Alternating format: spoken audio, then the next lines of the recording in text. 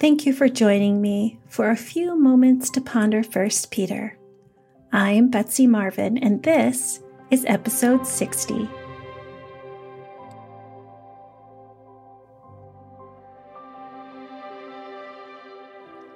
So then, since Christ suffered physical pain, you must arm yourselves with the same attitude he had and be ready to suffer too. For if you have suffered physically for Christ, you have finished with sin.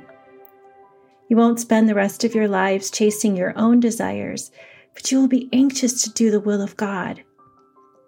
You've had enough in the past of the evil things that godless people enjoy, their immorality and lust, their feasting and drunkenness and wild parties, and their terrible worship of idols.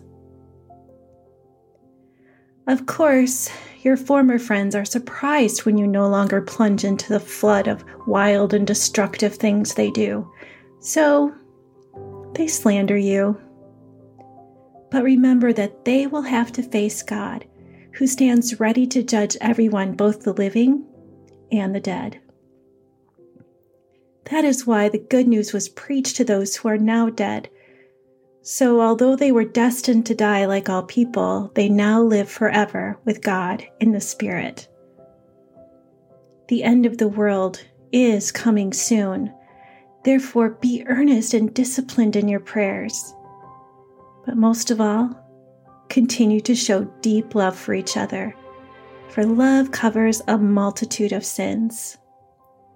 Cheerfully share your home with those who need a meal or a place to stay. 1 Peter 4, 1 through 9. Peter is continuing his letter with a reality that many people face today. When you decide to follow Christ, it will change some of your habits, and this might be an issue with your friends. If you've ever lived into a new choice because of your faith, then you have finished with sin, as Peter says in verse 1. Not that you have achieved perfection, but that you are finished with the hold that sin had over you by making a new choice. Basically, you've had enough of the godless life, and you don't want to spend the rest of your life chasing your own desires, but are actually anxious to do the will of God. Throughout Paul's writing, and now with Peter, we see this same message. When we choose Christ, the old is gone, the new has come. This should affect how we live. Romans 12, 1 and 2 say it like this. I plead with you to give your bodies to God because of all he has done for you. Let them be a living and holy sacrifice, the kind he will find acceptable. This is truly the way to worship him. Don't copy the behavior and customs of this world, but let God transform you into a new person by changing the way you think. Then you will learn to know God's will for you, which is good and pleasing and perfect. In 1 Corinthians, Paul says it like this. You have been given the mind of Christ. I can remember the aha moment when this concept really hit me. And although it might seem minor to you, for me, it was a choice toward freedom. If you know me, you know I love to read. I could read 24/7. And like many women, I love a good romance story, especially if it's in a historical setting. I have read a wide variety of authors, but I can remember when I was struck by the conviction of the kind of novels I was reading. I realized that many of them would be considered soft porn. And although we could say they're just romance books, I was allowing the words and concepts into my mind. And as I thought about it, I could see that these concepts had begun to affect my marriage, how I saw sex, and had begun to desensitize me to the blatant views of the authors. And although I know many people really enjoy these books, I knew that for me, I had to make a clean break and go after protecting my mind in Christ. I have found Peter's words to be true.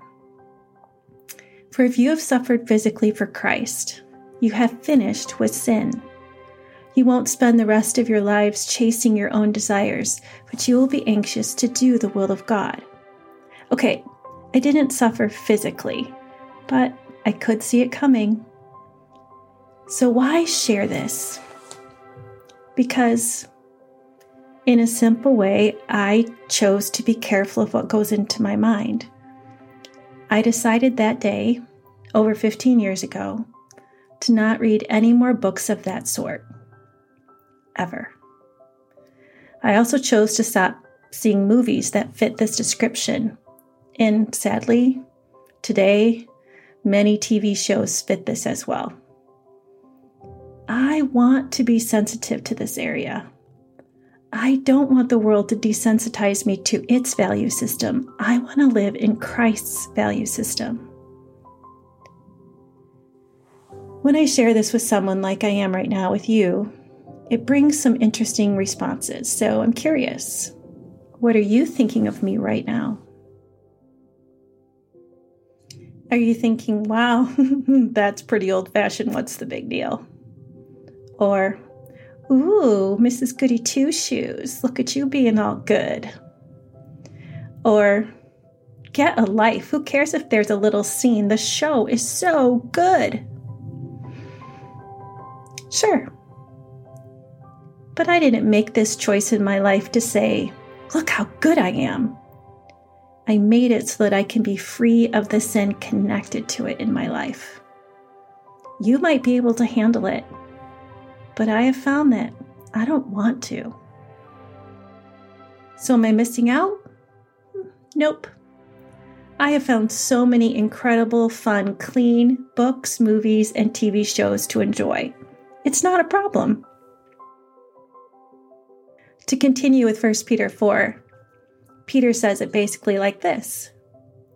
You've had enough in the past of the evil things that godless people enjoy. It's time to live like a Christian, to live like Jesus. And for me, that choice has brought freedom. Peter makes a shift here in verse 7 after talking about how God will judge all the people and so we don't need to. He says, the end of the world is coming soon. Therefore, be earnest and disciplined in your prayers. The church of the first century didn't realize how many years would really pass until Jesus came back. In fact, we're still waiting. But Peter knew that Jesus could come at any time, and the followers of him needed to be ready. So he encouraged them to pray with purpose, love deeply, and share their homes.